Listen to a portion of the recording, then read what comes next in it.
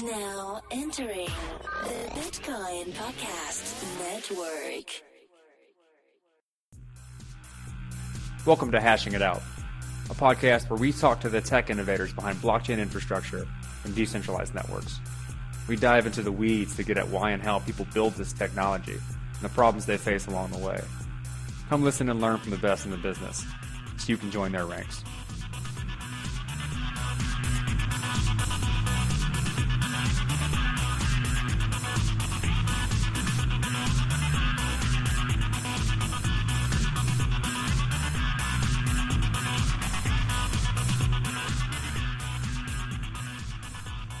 Welcome back, everybody, to Hashing It Out. As always, I'm your host, Dr. Corey Petty. My trusty co-host, Colin Couchet, is in the building. Say hello, everybody, Colin. Hello, everybody, Colin. Wait, I'm in the building? We're in the same room? No way. Kind of, virtually. Well, we're virtually in the same room. Our hearts are in the same room. There you go. Our hearts are in the same room. There we go. That's all that matters.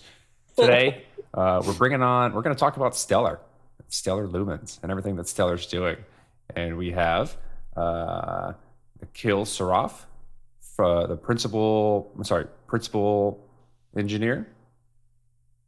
Principal software engineer. Principal software engineer. I completely just blanked out from like a few seconds ago when I asked that question. Principal software engineer from Stellar, coming on to tell us everything about kind of how it works, what it's doing, where it plans to go. So why don't you start off by the standard start off of how'd you get into this space and what makes you work on Stellar?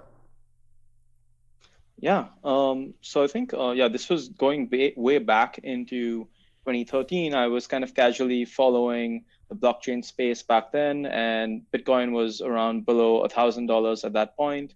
And it kind of like went up to 1,000. I was like, okay, kind of it's doing its thing.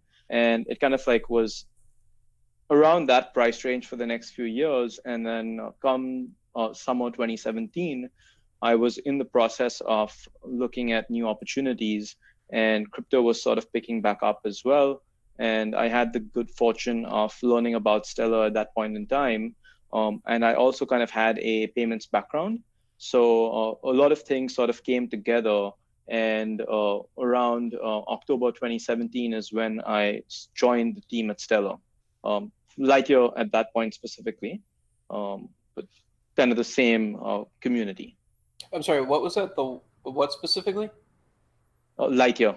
Lightyear? Yeah, it was the commercial side of Stellar, but essentially Stellar, working on the Stellar ecosystem, trying to work on cross-border payments using blockchain and just distributed computing. Gotcha. And when you say cross-border payments, is this so? Like, I'm gonna give you an admission here. My knowledge of Stellar is pretty much that it's a XRP fork, correct? Is that correct? Originally, but if I'm not mistaken, most, if not all, the code right now is completely different from the Ripple code base. I kind of want to take this opportunity. I'm in the same boat. I consider myself relatively knowledgeable about blockchain and all the players in the space, but I don't know a lot about Ripple and Stellar in terms of how they actually work. And if you can make that combination, you can say those two together, if that's even a reasonable thing to do anymore, and how it differentiates itself from the other blockchain networks and what problem it's trying to solve. It's like, I kind of want to take this opportunity to just use this episode to try and fill that gap, because I feel as though a lot of people are in that same boat. Would you say that? So I think there's, I'm kind of being on the inside. I guess a lot of this stuff is kind of clear for me. Mm-hmm. So I think I will take your suggestion that there's not a lot of clarity on what differentiates something like Stellar from other blockchains, and to sort of help clarify that a bit. I think, and sort of also diving into a bit of why I joined Stellar in the first place, is that when sort of stemming from Bitcoin, one of the main things that people used Bitcoin for originally was to transfer value across borders because of relatively how quickly that could be done. Mm-hmm. And one of the main issues with that was the fact that Bitcoin is very volatile. So if you wanted to send someone $100, on the other end, by the time the other party received it, they would receive some value that was different from $100 worth of Bitcoin. And to add to that, the fees was rising because of increased usage. So you're really not getting the expected benefit of being able to send money across borders for cheap. And I think that's one thing that Stellar has solved very well, because it's kind of also similar to colored tokens on Bitcoin, where you can essentially have tokens on Stellar that are specifically pegged to currencies like dollars, euros, pounds, or even crypto assets, or maybe even native ICO tokens, or any other tokens one might imagine. And these tokens are essentially first-class citizens on the network, and their value is derived from what someone who issues the tokens suggests the value is, and then the market sort of places their own interpreted value on these tokens, taking into account counterparty risk and any other factors. But essentially, if I send you one dollar token on the network, you can be pretty much guaranteed that you are getting something that is very close to $8. And this is done through, like, the way I understand it, that's basically the main case for using something like Stellar, is that it allows for transferring any asset in a decentralized network, correct? Like, basically, like any value asset, you can peg, like you just said, any particular denomination or token, I guess you will, to whatever you want, and transfer that across the network. What's interesting about that is that, like, who is validating these transactions and guaranteeing that type of thing? Because the way that the consensus works inside of Stellar is very different than proof of work or different types of proof of stake. It's more of a, I guess, PBFT type consensus mechanism. Can you talk about that? Yeah. So the Stellar Consensus Protocol was developed by Professor Mazieres from Stanford, and it takes a very novel approach to consensus, particularly in the blockchain world. So it's more specifically Federated Byzantine Agreement, which is very similar to PBFT. And I think one way in which I like to describe it is it's so it's a transitive closure of trust across different nodes.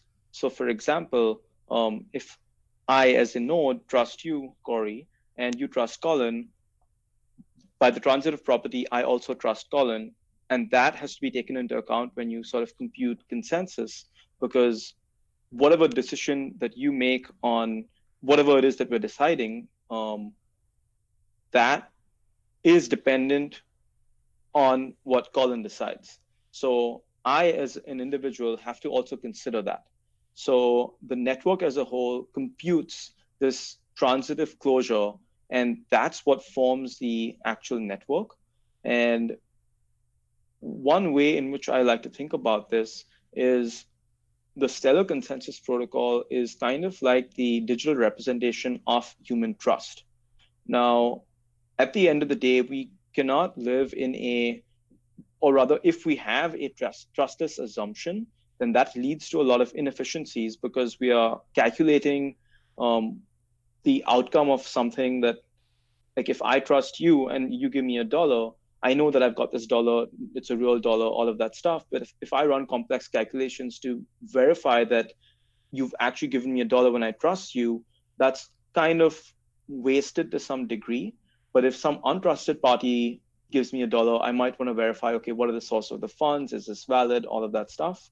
And I think that the Stellar Consensus Protocol does a very good job of sort of maintaining the concept of trust where it's necessary, and then doing the computations of verification where it is needed most. And that's what allows the Stellar Consensus Protocol to be very efficient and reach the transaction throughput that it has today of 1,000 operations per second, as well as a 3 to 5 second ledger close time. How do you? So that sounds neat and all, but like when you say that, it immediately evokes, like when you say it's like a modeled version of human trust. Uh, it almost so I've had friends betray my trust before. I've had Byzantine friends. Uh-huh. Uh-huh. What do you do if like there's got to be some sort of reputation system built into the network as well, right? And not only that, but like how do you like redeem yourself if there's like an accident, like between trust? Like the non-trusted thing is actually, funnily enough, the part that I believe the best, like the easiest part, the part where you doubt everybody. And maybe that's just part of my personality. I feel like, yeah, you can prove that. Yeah, we already know how that works, right? But like when I hear this whole trusted node setup, I'm like, okay, you got to be able to kick people out of the network who are bad. So does this just set up basically like what is similar to like the click network on Ethereum? It's a proof of authority kind of system between trusted nodes, and allow people to create these sort of like what's the word I'm looking for? It begins with a C, Corey. I don't know. These collections, these cabals, these just call them consortiums. Consortiums. That's the word. Consortiums. One of those C words. Inside of Stellar, which enables that kind of trust mechanism to occur. And then is that how that works? Am I understanding it better that way? Does that make sense? In short, so I think how does it deal with PBF or how does it deal with Byzantine behavior? I think that was the question Colin was trying to get to. Yeah, like how does it deal with that shit? Well, not just Byzantine. So there's two cases here. That's the thing that I get. I think I get the untrusted case. Like, I think I have an idea like where you're going with that, and you could get into that more detail if I obviously. But what I'm really curious about is the trusted case. Like, how do you handle Byzantine behavior in a trusted scenario? Yeah, so you obviously have you have to design. So in the Stellar Consensus Protocol, you have quorum sets. So each node basically defines who they trust, and you need to trust 3F+1 nodes, where F is the number of Byzantine nodes that you're willing to accept, which can include like malicious nodes as well as just network failures or whatever else. And so you can tolerate that amount of lying, if you will. And in the event where you have more than such failures, your node would likely end up giving a bad result, which would then in turn mark you as an untrusted node. But for someone who is a vigilant supporter of the network, they would then recognize these issues and then change who they trust, right? So who you trust is a very active and evolving aspect of the network. And if you find someone that you trust is constantly lying, maybe they've been hacked or whatever else, you would want to, for your own reputation's sake in that sense, adjust who you trust so your node is not misbehaving. And what does it take to become a node to do this type of thing? And then what do you learn for proper behavior on the network for validating transactions? Yeah, so in terms of setting up a node, it's pretty straightforward. You would just download the software, run it, choose your quorum set. Anyone can do this. We even have Docker images that make it very easy to set up a node. And I think, sorry, could you repeat the second question? Yeah, what do you earn? What's the point of becoming a validator on the network? Is there like, why would I want to participate in the network with other like proof of work systems? As we're particularly referring to mining in this instance for proof of work. It's a selfless. I mean, it's not a selfless act. It's a selfish act. I'm participating in validating the transactions so that I can earn the transaction fees and the mining reward of this thing. That's the reason why I do it. Most miners don't actually give a shit about most of the stuff they're doing. They're just trying to make money. Is that the same case for participating in the validation network in Stellar? Mm-hmm. Yeah, so Stellar does not have any mining. There are no rewards for running a node. other than the fact that you get reliable access to the network. So what we are trying to build is is the Internet of Payments, and by running a node, you are getting access to um, the network as well as supporting the network in growing. So essentially, so the benefits of being a part of the network are that you get to decide who you trust and all of that stuff. Now, if you just want to be let's just call it a consumer of the Stellar network, you would end up routing all of your transactions through just one entity, right? So in some sense, you are making a claim that I trust this one entity 100%. Yeah. But that may not be the actual representation of your own innate trust. So if you are running a big business that is making use of the Stellar network, you have a business incentive to run a node so that you can make sure that you are not duped by someone who you are handing off all of this trust to. And that ensures that all of your financial transactions are being routed correctly and your business is secure.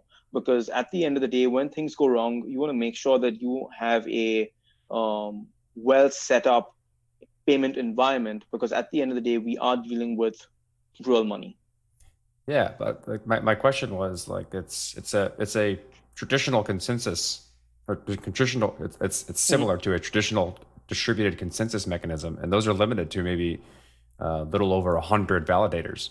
How are you dealing with that? Like who's doing the validating, and how are you getting past that? Do you have a subset of people that are only participate in the actual validation of transactions? Is the whole network not agreeing on the same state, only the people who are operating with a particular transaction? Is that where like maybe that's the question? What's the data structure people are agreeing upon? What are people actually coming to consensus about within the network? Yeah, so that's a great question. So essentially, the each ledger is a state, and the movement from one ledger to the next is an application of transactions on that state. Okay, you said each ledger. That's one, I think, fundamental difference that Stellar has that other blockchain networks do not. There are multiple ledgers that are passed around. There's not a single canonical ledger that you're adding state to, correct? So I think the ledger is the current state of the network. Okay. And when I say moving from one ledger to the next, what I specifically refer to is the set of transactions that affect the change of the state of the blockchain, of the Stellar blockchain. Okay. And that results in, say, ledger n+1. And essentially what all of those nodes are agreeing on is, number one, what is the set of transactions that we are including in this ledger, as well as the order of these transactions and the validity of these transactions. And then eventually when that agreement is reached, then those transactions are applied with the guarantee that the application of those transactions is going to result in the same state. Given that state n was the same, you will always end up in the same state n+1. Okay. So everyone is carrying around the same state, if you will, like network state of Stellar. And I submit a transaction that I say I'm doing one thing that changes the network state. Everyone agrees upon that and then moves forward. So there is one canonical ledger. It's just maybe not put together the same way that my mental model of a blockchain looks. Can you talk about what the blockchain actually looks like in terms of like its structure? Is it a blockchain is actually a question. Do you consider this more in the DLT space or the blockchain space? So definitely more as a distributed ledger. But I think one thing that's very interesting about Stellar's blockchain is that given that you verified the chain up until ledger n, you don't really need to keep any history before that, because unless you care about historical transactions, because you're guaranteed that the state is correct up until ledger n. And essentially, that's really all that matters is what is the value of each of these accounts and all the orders on the order book and things like that. Although we do make that accessible through other means outside of the blockchain, or rather, I don't want to. Yeah, so I think that like there's definitely a lot of concepts out here, and I guess an important point to bring up right now would be that Stellar Core, which is essentially what I would call as a node, is written in C++, and that's what handles the consensus of each of these nodes. It's highly optimized for distributed computing and not so much for getting data out of the network. It just essentially closes ledgers. Yeah, right? That's most of like the as node infrastructure these days is not optimized for like reading, as in like a database like a database reads. It's just for doing its job and moving on. Exactly. And we then have Horizon, which is the web server that presents developer-friendly APIs, all of that stuff to get data out of the network, which also then communicates with history archives that Stellar Core might put out. Okay, that makes sense. And so is that kind of where your business model, by the way, revolves around? The fact that you have these kind of services that you can provide on top of the Lumen coin and the Stellar network that would enable people who need that audit trail or that ability to see where information has gone historically is provided, or are you purely a coin-based business model?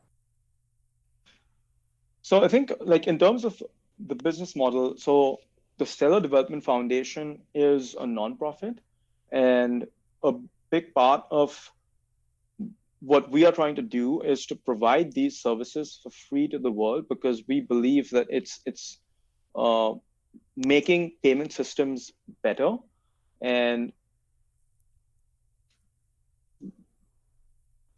a lot of these services anyone can build and use, and a lot of people in the community are providing additional services on top of these for free to the community as well. So I think Stellar is really going through a phase of trying to figure out what all of these services are that people want to use. And a lot of developers that are new to Stellar come in and sort of find these opportunities and try to carve out their own niche in the ecosystem. That makes sense. So I guess the real question I have is like, if you're a nonprofits still need some way of revenue generation. Is this purely donation based, or is this like you're not taking any fees on any of this? Is that correct? No, that's kind of where I wanted to go on that next question. Is that what's the point of the Stellar Lumen when you have a proof of work system? That proof of work system automatically gives you the inflation rate and the distribution rate of new tokens entering the system, and you understand how people make money doing validation through providing that proof of work, and so that's all kind of relatively known in terms of the incentive model of the people doing the validation. Proof of stake systems, you stake money up front and then earn rewards based on doing the validation work. So you basically earn interest on your stake by doing the validation work, and transaction fees in some cases. And I know that there is a transaction fee, a very small one for Stellar Lumens. Where does that money go? And what is the point of Stellar Lumens in general? Mm-hmm.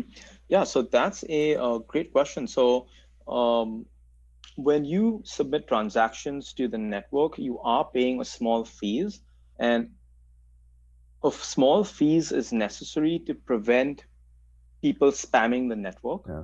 And that fees is then collected in a fee pool, which is then disputed on a weekly basis. So you can expect anyone who is, I guess anyone who's using the network needs lumens to conduct these transactions, but it's not being wasted away by someone taking a big piece of that. It's being disputed back to the Stellar network itself. So it's still within that ecosystem. And the whole idea is that you're not just creating a lot of these transactions that may or may not be meaningful, And if you were to do that, you would then be paying a fees for that. How is, would you Is say it given distributed? back to the other? Yeah, would you is say it distributed back to the network? Who and how? Yes. So each account holder votes on whom they want the fees to go to. And there's this concept of inflation, which also is how new coins are created, um, which also is subjected to this vote, which then determines who gets these payments. So one very popular way to sort of vote for these accounts of who gets the lumens is through inflation pools. And there's one particularly popular inflation pool called the Luminance inflation pool, which essentially computes how many votes it gets and then redistributes those lumens back to the voters. So you're essentially getting the fees are essentially getting distributed proportionally back to the network on whoever is voting for this pool or any other way of sort of voting for a beneficiary. So it's kind of like the people who are doing the governance are the ones that are benefiting from the network fees, or at least like their weight in voting is swaying where that money goes as well as inflation. Well, I think it's in some sense I would like to put it as each man for himself, because if I have like 1,000 lumens, I would get an equivalent proportion of 1,000 lumens worth of votes compared to the total voting, sort of all the votes. Mm-hmm. And because 1,000 lumens might be less compared to the total lumens in existence, or at least ones that are voting, I would get a smaller proportion of the full payment, which includes fees as well as inflation. So in some sense, theoretically, I haven't done the calculations, I can expect at least an inflation 1% of my lumens on a yearly basis for any account that I hold. Is that governance done on chain? Like this voting, is that all done on chain, or is that done out of band of the Stellar network? Yeah, so that voting is done on chain when the voting operation is invoked. So you essentially set who you're voting for on your account. So it's not like you are actively casting a vote when there's a voting round called or something like that. You just set it, and by default, it votes for you. It votes your account to make payments to this other account, which might be your own, and that is taken into account and considered for all the accounts when inflation is calculated. But I would like to point out that inflation is an active topic in the community right now, and we are thinking of in which direction we want to take inflation. So that's something that is not fully resolved yet. Mm-hmm. So it's still kind of up in the air. All right, so walk me through what I would be doing. Like, say I wanted to participate. I buy a bunch of lumens. I run a node, and it just sits there. What can I expect to happen? I preset where I want my tokens to vote on certain issues, and then I just let it sit there. What can I expect to happen? Is nothing going to happen? Am I going to earn interest on that node and the, I guess, amount of lumens that are voting on various issues? Like, what happens there? Yeah, so essentially, if you would need to have a use case for the Stellar network in order to sort of give you a good justification to set up a node. Mm-hmm. So there's no reason to just sit on tokens, really, in Stellar. So you can use tokens for various different things. So for example, Stellar has a decentralized exchange. So you could use the lumens to pay for fees to do trading. And essentially the cost of trading is near free because the cost of transactions on Stellar are very cheap. So if you compare that to trading on centralized exchanges where you might be paying like 0.1, 0.15 if you have a new account and you don't have sort of reduced fee tiers, you could be paying a fairly significant fees for each trade that you make, whereas on the Stellar network, your fees is like very, very cheap. So you can have theoretically thinner spreads, and you can have essentially more, I guess, finer grain prices. And that's one thing that you could do on the network. You could also use, so we have, for example, there's this one app called Bixby, which is a children's education app that uses Stellar. So you could sort of use applications like that.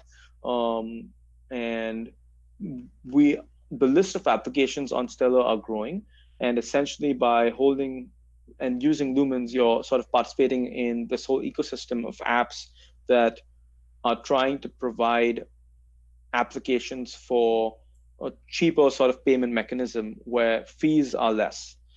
So if another example might be that if you want to make a, so we have this one company that did an ICO, I think in 2018, buy game tokens to play games, right? So if I wanted to do that and use my credit card, so yeah, if someone's paying 3% of fees on their credit card, that money is being taken out of the system. Whereas if those payments are being made over Stellar, then that money remains in the system because the fees are significantly lower. And that's another way in which you could use Lumens. And yeah, But you and, still have and to buy lumens, which means in essence you're still paying that 3% fee if you use a credit card to buy lumens, right? How's that not like? It's not like I could walk up someplace and with cash in hand, which by the way I probably got from an ATM, which cost me $2 anyway, and buy lumens like from a convenience store. Like you're not really bypassing the fees that the financial institutions have currently implemented here.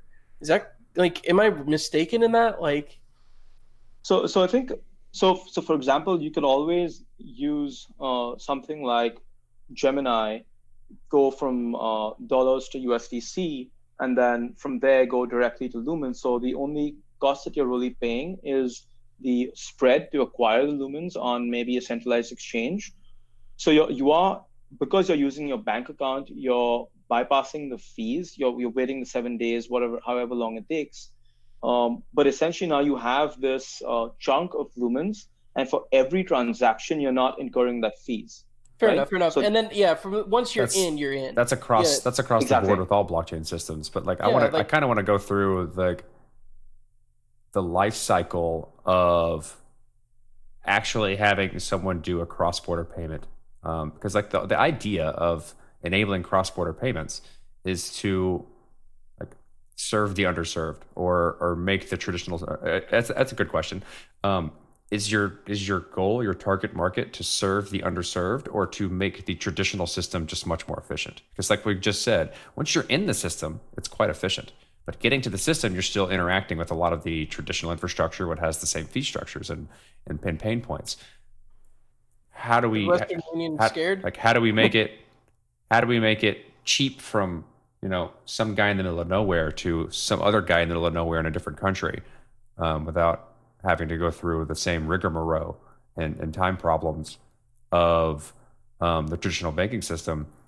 If those on ramps are always slow, how does Stellar fix that?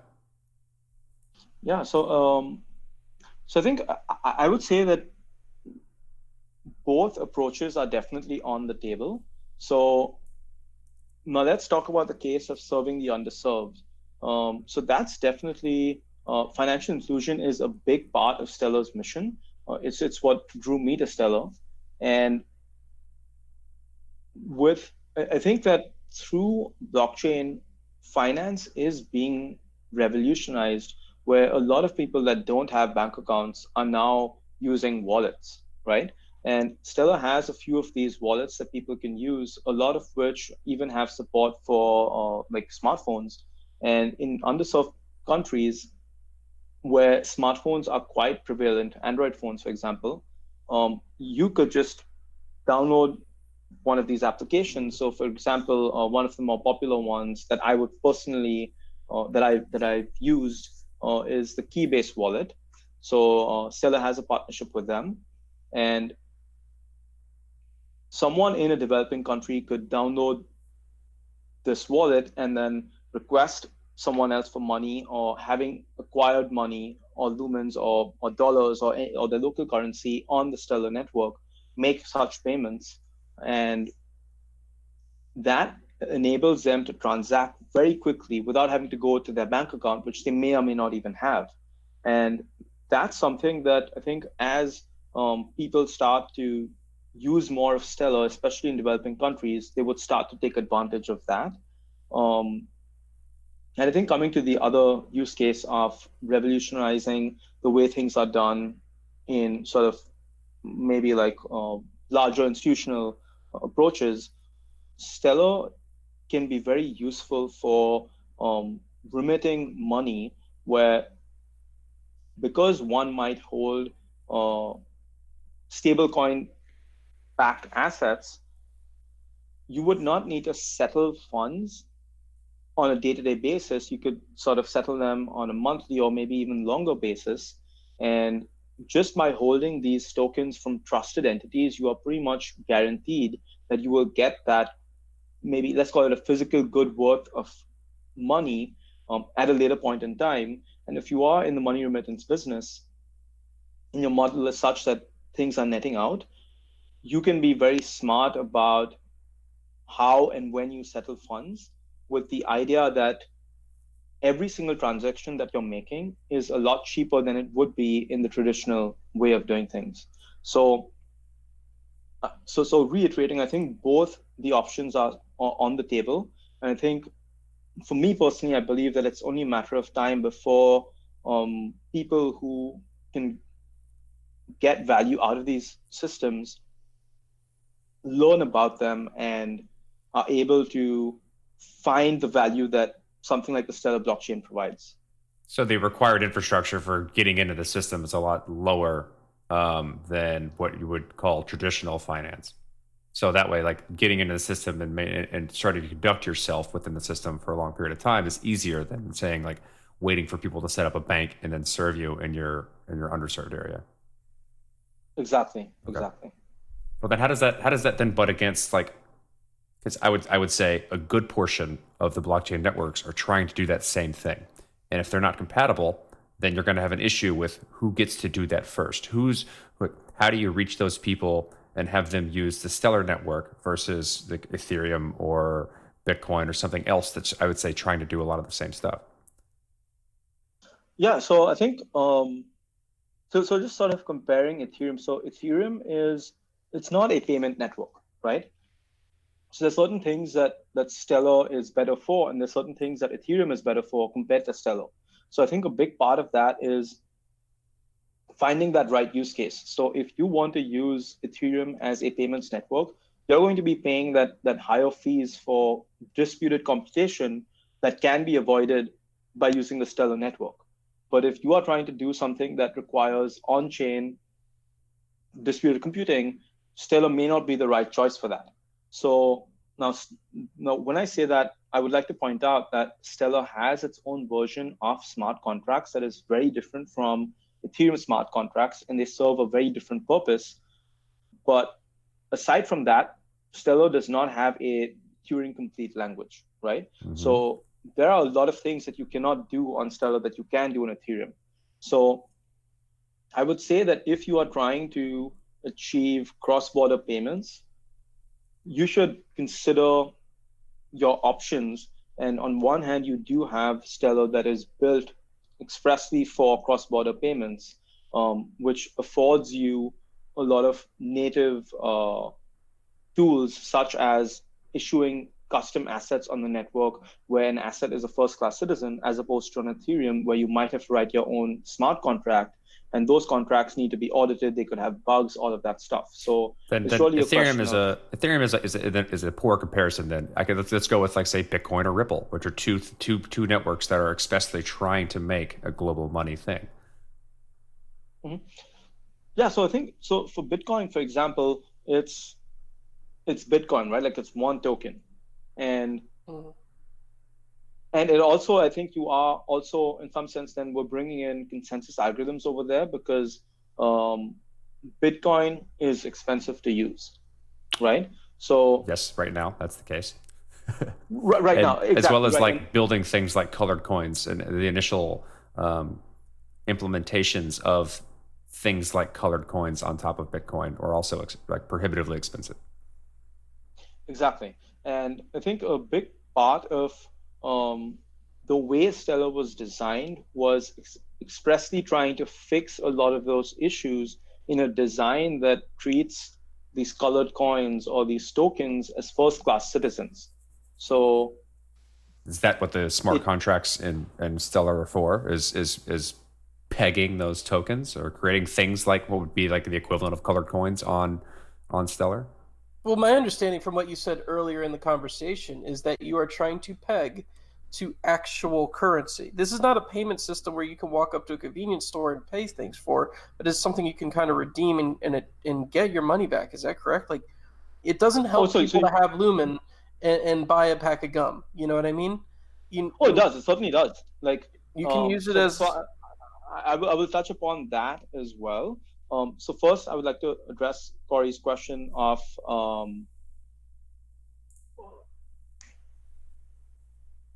what is the question? I forgot to. Well, he's talking about Bitcoin. He's talking about Bitcoin and color coins and like how. The smart contract language, yeah. Yes. Yeah. So smart contracts. So if you want to create tokens on Stellar, you don't need to create smart contracts in the traditional sense of Ethereum, nor do you need to create smart contracts in the terms of Stellar. You literally just issue an API call to the Stellar network and you get these tokens created, right? You submit a transaction, speaking more technically, you submit a transaction that has the effect of creating these tokens, right? Now, so so what I want to point out here is that the creation of new tokens is very, very native to Stellar, such that it's very cheap to do, and from an API perspective, it's also very easy to do. And how you peg this token to whatever value you sort of place on it, is by making the markets for that token against other assets. So maybe against some dollar tokens or euro tokens, and also maybe the native Lumen on the network. That is kind of what allows you as an issuer to ensure that the value of this token is what you say it is. And essentially, if I'm creating a token and I'm calling it the euro token, as an asset issuer, I'm promising anyone who comes with this token to me, like on the network, and gives it to me, I will give them a euro in their bank account. And conversely, if they give me a euro in their bank account, I will give them a euro on the network, right? So I am essentially the translator of this digital token to the physical world. And anyone can do this for any asset, but in my case, if I do it, it's backed by me, right? Which is very similar to how money works in the world. But now coming into Colin's question of, well, are these tokens only used to convert from physical to digital and back? I think if you wanted to buy a pack of gum at the convenience store, you could very easily, and it's a question of, well, is the convenience store on the Stellar network, right? In the same way that a lot of people accept Bitcoin for payment, does this convenience store accept lumens or digital dollars on the Stellar network, all of that? That's one question. Of course, if they do, then you can just make a payment by making a payment to their account. If they don't, I think there's definitely a very, very good business opportunity here that a lot of people in the community are sort of thinking about is, can new businesses bridge this gap by being the intermediary where they receive the digital tokens, lumens, dollars, euros, whatever else, and then make that payment to the convenience store, either through their bank accounts, credit cards, whatever else. And I think this also brings up one of my favorite features of Stellar, which I think is extremely underrated, is the concept of path payments. So if I, being based out of the US, only hold dollars, and I want to travel to Europe and pay a convenience store to buy a pack of gum in Europe, I can pay in dollars and have the convenience store receive in euros, and the network itself will perform the conversion of dollars to euros at a at a rate that is equal to or better than what I request. So I don't have to go to a money exchange and pay a fees and then a spread and all of that stuff.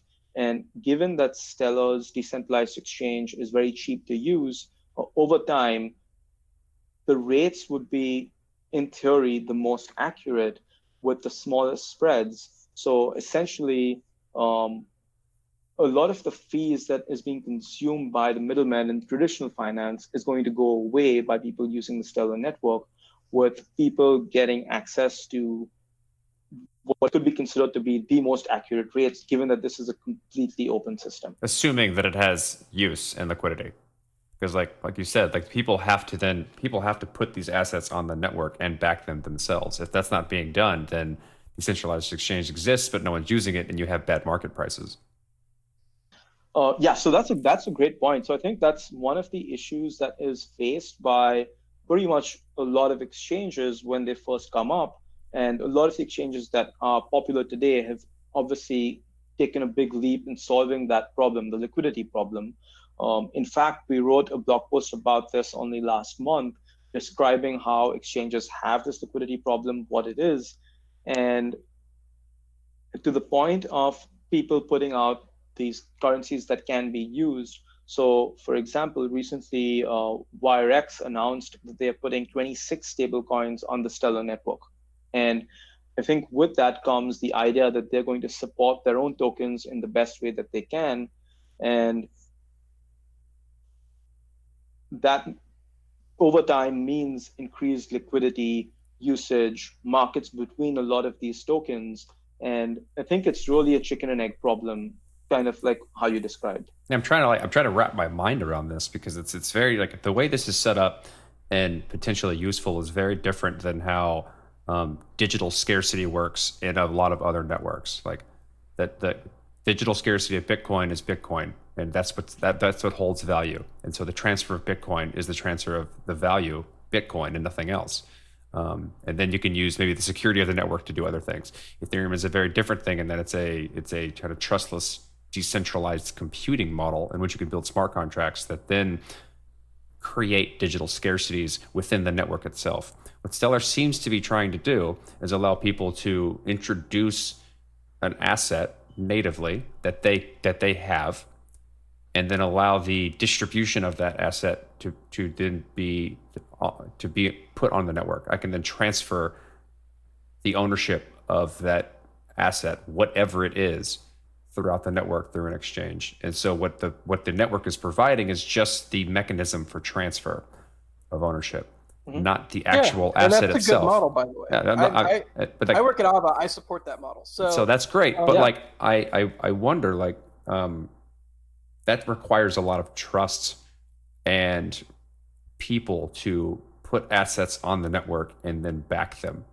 So you need to trust each individual person who's putting these things on, and that they have the asset and not just saying it, which requires, I guess, maybe some institutionalization, which I'm not saying is bad, just that I feel like you need to have people that you can trust, that then if I buy something in the decentralized network, I want to make sure I can redeem that value.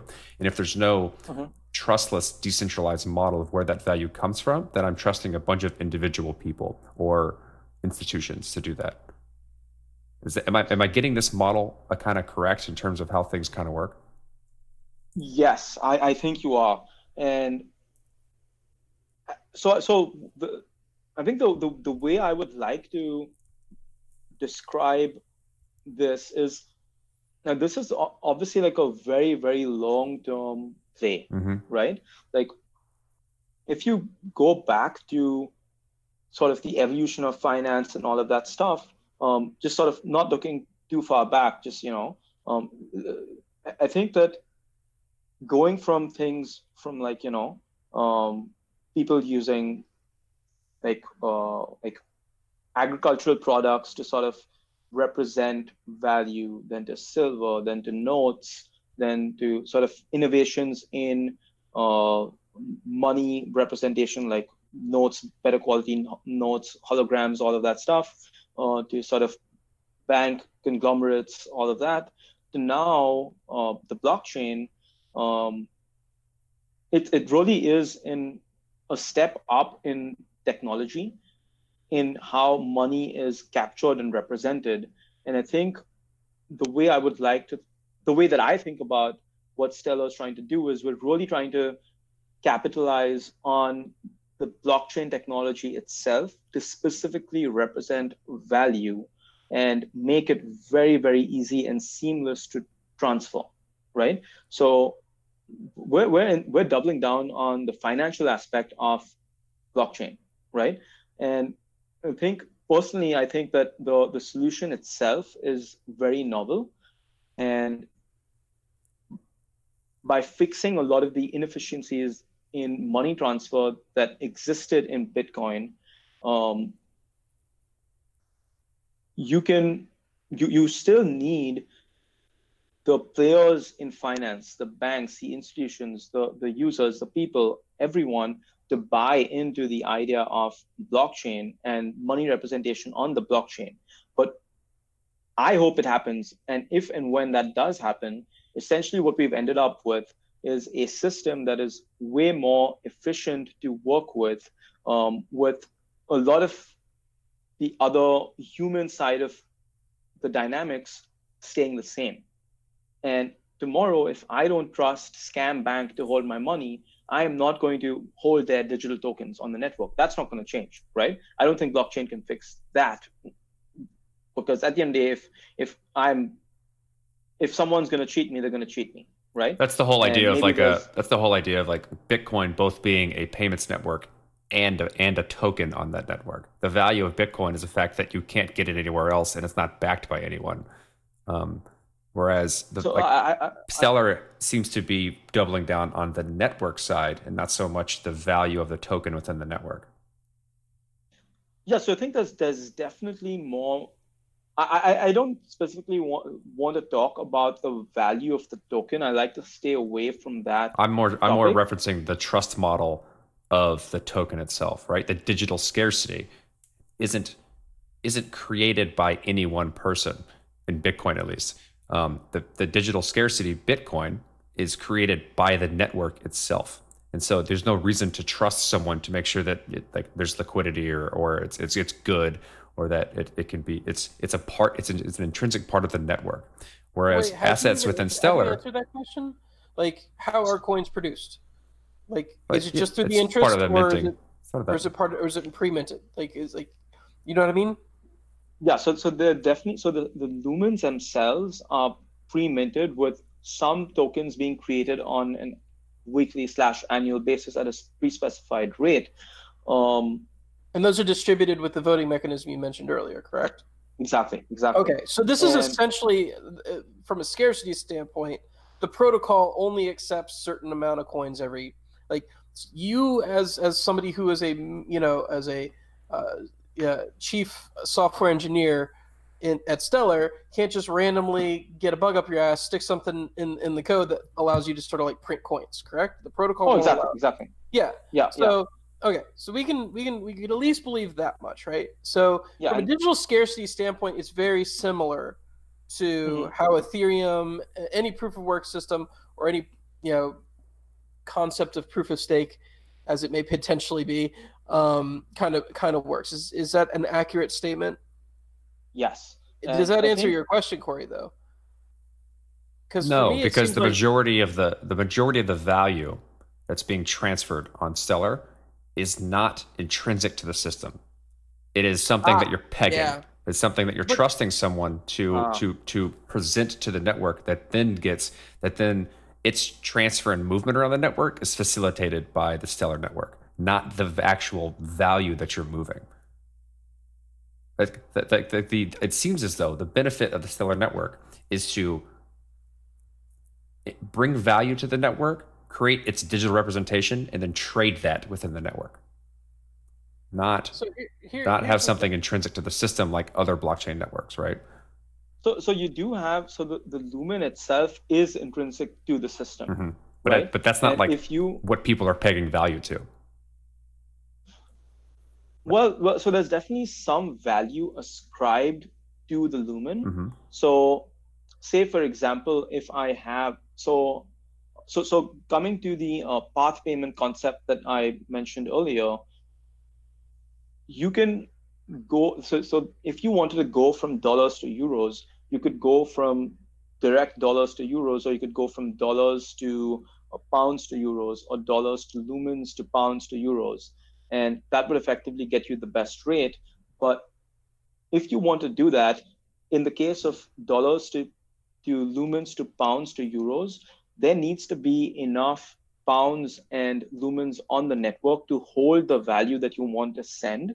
And speaking specifically about any of these assets, say pounds, there needs to be that issuer that is willing to put out, if I want to do $1 million transaction, there needs to be that issuer that is willing to put out $1 million worth of liquidity on the network, so I can then complete that $1 million transfer. Exactly. How do you nailed certify it. that $1 million? You nailed what I just said. Sorry? You nailed what I've been trying to get to. Someone has to put up those things. And I have to trust that they're doing that well in order for me to facilitate those like translations from one thing to another. That's not a part of the network. That's a part of people bringing value to the network. Yes, but now you don't need to trust them specifically, because when you do this path payment, you are never at the risk of holding one of these intermediate assets. So it's completely atomic. And if it's not pounds, then it might be someone else putting euros or any other currency on there. But I think that itself is the chicken and egg problem, right? Now, Stellar by itself is the technology that allows you to do all of these really cool things. And it's up for people to sort of firstly be aware of what Stellar can do for you, and realize that it can reduce costs in their business and increase the reach that they have with other partners, banks, all of that. And then that's hopefully, along with other reasons, is going to be convincing enough for them to then, as you said, bring value onto the network. And so I really like what you said there. And I think, all right, so Corey, I get where you're coming from, in that there's like this idealized system we have where everything is a digitalized asset and everything can be valued in some digital currency, but we still also exist in the real world.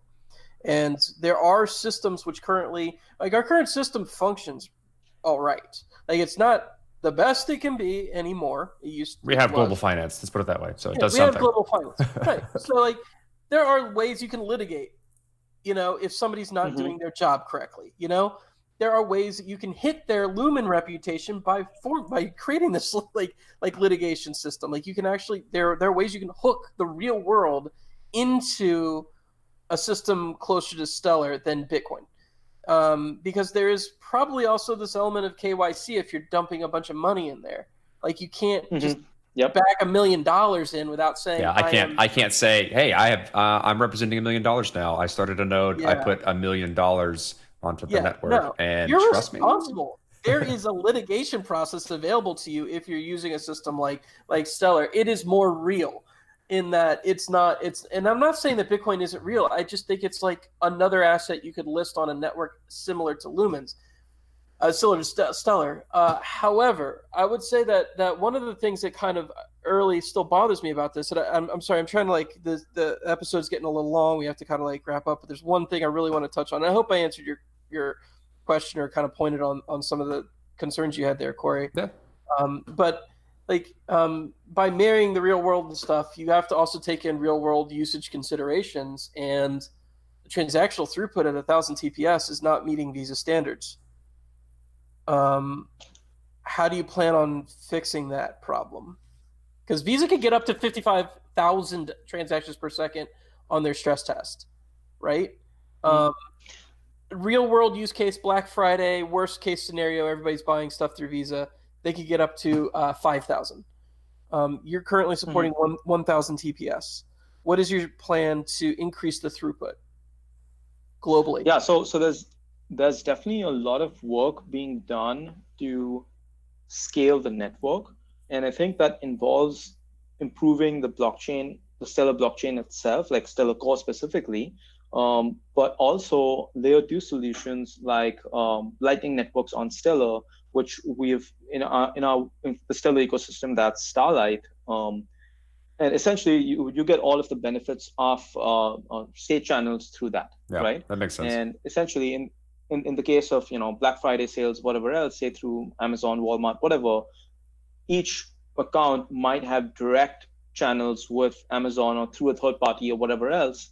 And eventually, a lot of that would get settled on the network at this constricted rate of 1,000 transactions per second. So a lot of the business can still be conducted. I think that in general, the blockchain approach to payments is very different from the traditional sort of approach to payments. And we're going to have to sort of realize at which point we're providing value. And in the case of Visa, everything is going through, let's quote unquote, say layer 1, right? There's no need for a layer 2 because it's centralized. Right. So the last question I have then is probably from a user experience standpoint, the most important, it sounds like, and that's finality.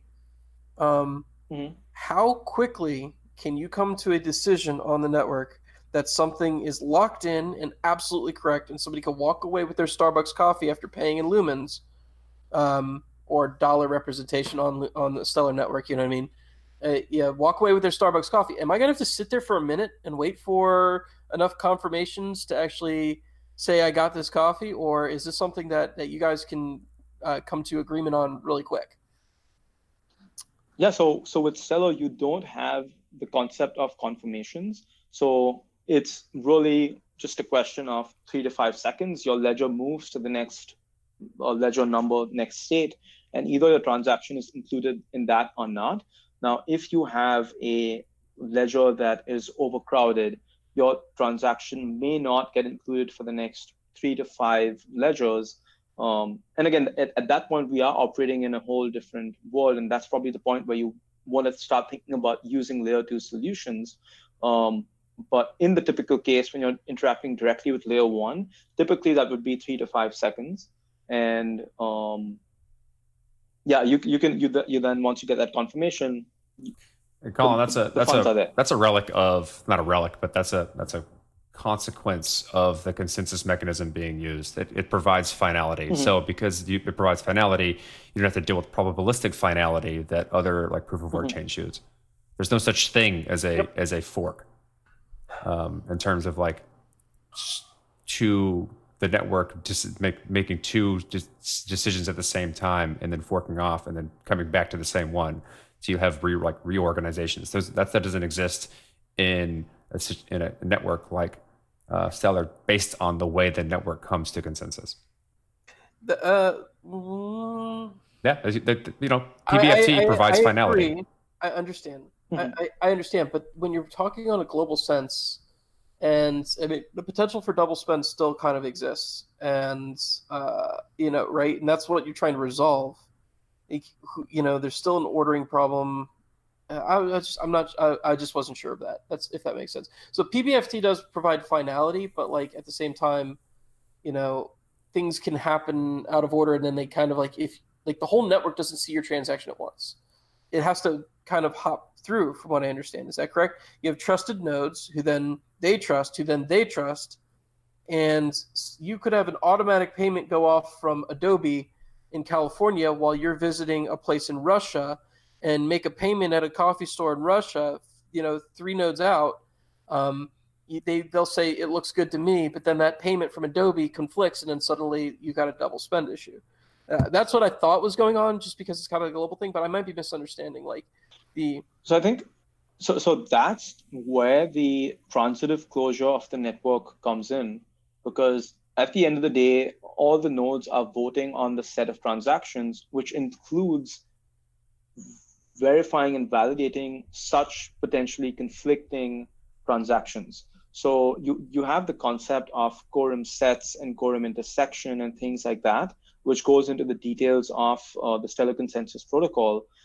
But essentially, there would need to be one node that is knowledgeable about both the Adobe transaction as well as the coffee purchase, to then say, hey, these two are conflicting. I don't allow this to be included in the transaction set.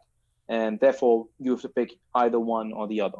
There's a couple of really cool kind of visual representations of how these closures work that I found online. I'll try and find them and put them in the show notes, but I think we need to start wrapping up. Is there any questions you wish we would have asked that we didn't? So I would love to sort of talk about the project that I do spend most of my time on. It's this project called Kelp, which is a market-making bot for the Stellar network. And essentially, it's completely open source, written in Go. You can download it, you can run it. If you are issuing tokens, stable coins, whatever else on the Stellar network, you can literally get this up and running and start offering bids and asks for your token, and then create this liquidity. So anyone who's interested in doing token issuances on the network, I would encourage you to take a look at this project and or find other resources to create this liquidity. But essentially what we try and do is we try and not only give you the ability to issue these tokens, but also the mechanism by which you can create this liquidity. So you really get up and running with whatever token you're trying to provide, and allow for any use case that you have as an application on top of the Stellar network. What was it called again? Kelp, K-E-L-P. Oh, Kelp. Okay. Yeah, I'll make sure I add show notes to that. And is that just basically an open system? Anyone can participate in that and start doing that, and then build on top of it? Yeah, you can build on top of it. It's extremely developer friendly. It's very modular. And we have a lot of improvements coming out for that as well. By the end of this year, we have a UI coming out very soon. It's currently written in Golang, and the plan is that by the end of the year, there will be a significantly more sophisticated strategy developer experience where people can write strategies not just in Golang, but also in Python, JavaScript, whatever language that you want. And there's also support for trading on centralized exchanges. So in case you have your token listed on Stellar and also want to list it on centralized exchanges, you get the same experience for making markets or trading on centralized exchanges as you do on Stellar. Nice. And it's completely free. That helps with a lot of the liquidity issues I think we were talking about earlier in terms of the chicken or the egg problem. Exactly. All right. Well, where can people contact you and learn more?